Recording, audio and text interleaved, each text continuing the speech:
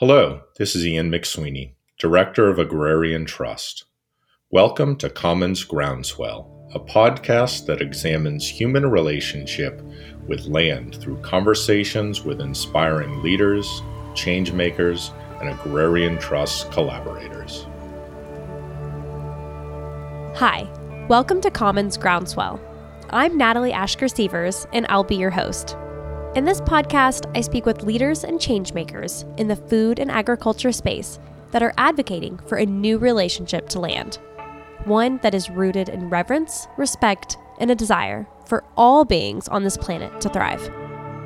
The commodification of Earth has led us to many ecological and humanitarian crises and has severed our society's relationship to land and food and each other.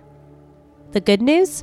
There are plenty of farmers, stewards, educators, activists, lawyers, and others who are doing the work to change this paradigm. I am so grateful to get to share these stories and conversations with you. Be sure to subscribe, rate, and review our podcast. To learn more about Agrarian Trust and our work protecting farmland for the next generation, visit agrariantrust.org.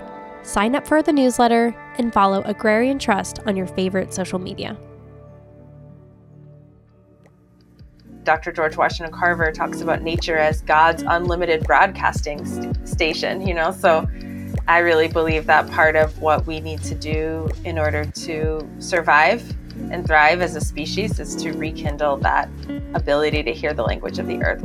We're creating new work cultures and ultimately new societies that are more aligned with what we consider to be optimal ways of relating to one another.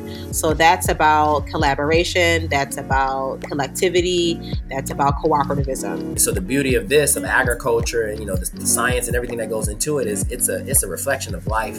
You know what I mean? In so many different ways, and life is always changing. Life is always inspirational.